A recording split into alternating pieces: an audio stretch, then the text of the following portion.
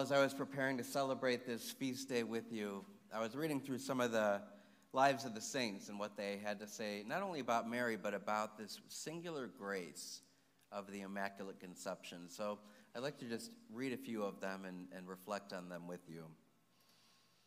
The first is from St. Irenaeus, and he said, "The Lord then was manifestly coming to his own things, and he was sustaining them by means of that creation that is supported by himself.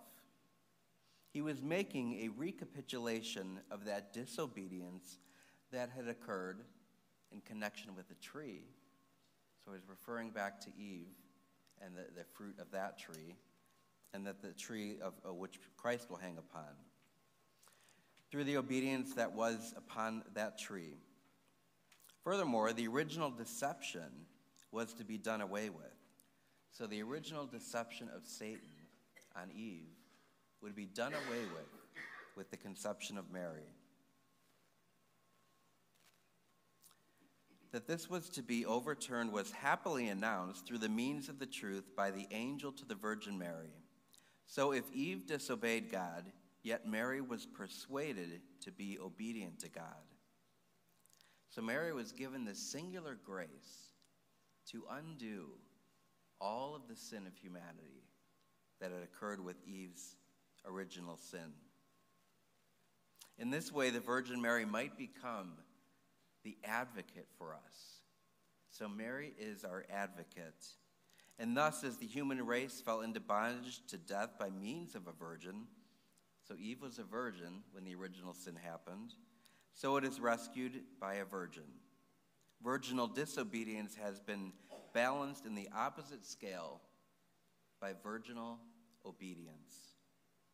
For in the same way the sin of the first man was received amendment by the correction of the first begotten of God. So that's a quote from St. Irenaeus, who's one of the early church fathers.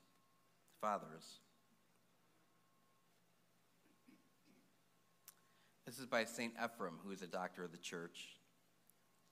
"You alone and your mother are more beautiful than any others, for there is no blemish in you, nor stains upon your mother, who my children can compare in beauty to these." So we look at Jesus and Mary as being so pure and so holy.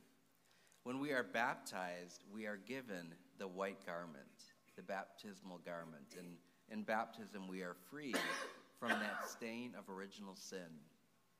But we celebrate today that Mary was conceived without sin. She was given the singular grace for the redemption of all humanity. And she was given that grace by and through her son Jesus. And finally, a quote from St. Augustine. He says, "Our Lord was not averse to males, for he took the form of a male, nor to females, for a female was born.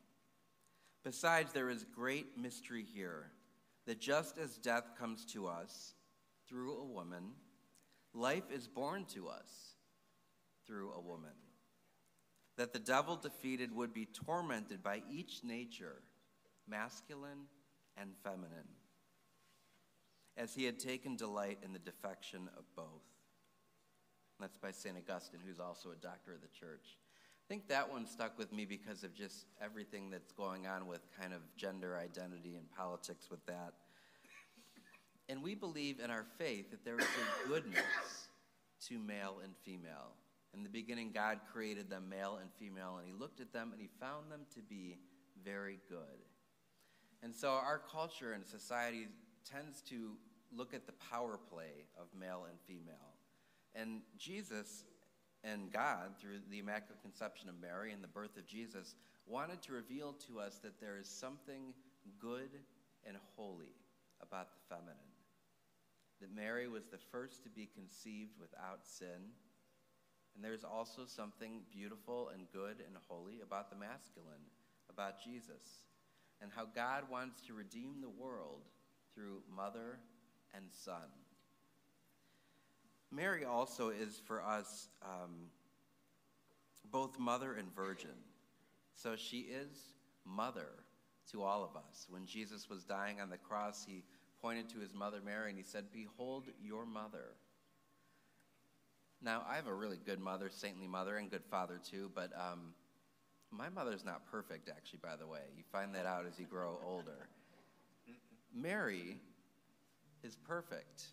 So you have a perfect mother in her, and she's your mother. And so maybe today just think about those mother wounds that you may have or that we may have, where we've been hurt in some way because of the imperfection or the sinfulness of our own earthly mothers, but that God gives us our heavenly mother. And maybe you've lost your mother on this earth. God gives you this heavenly mother to be with you, to journey with you, to walk with you, and to intercede for you. And the good thing is, if you follow Mary, you can't go wrong, because she is without sin and has always been without sin. And that's what we celebrate on this great feast of the Immaculate Conception.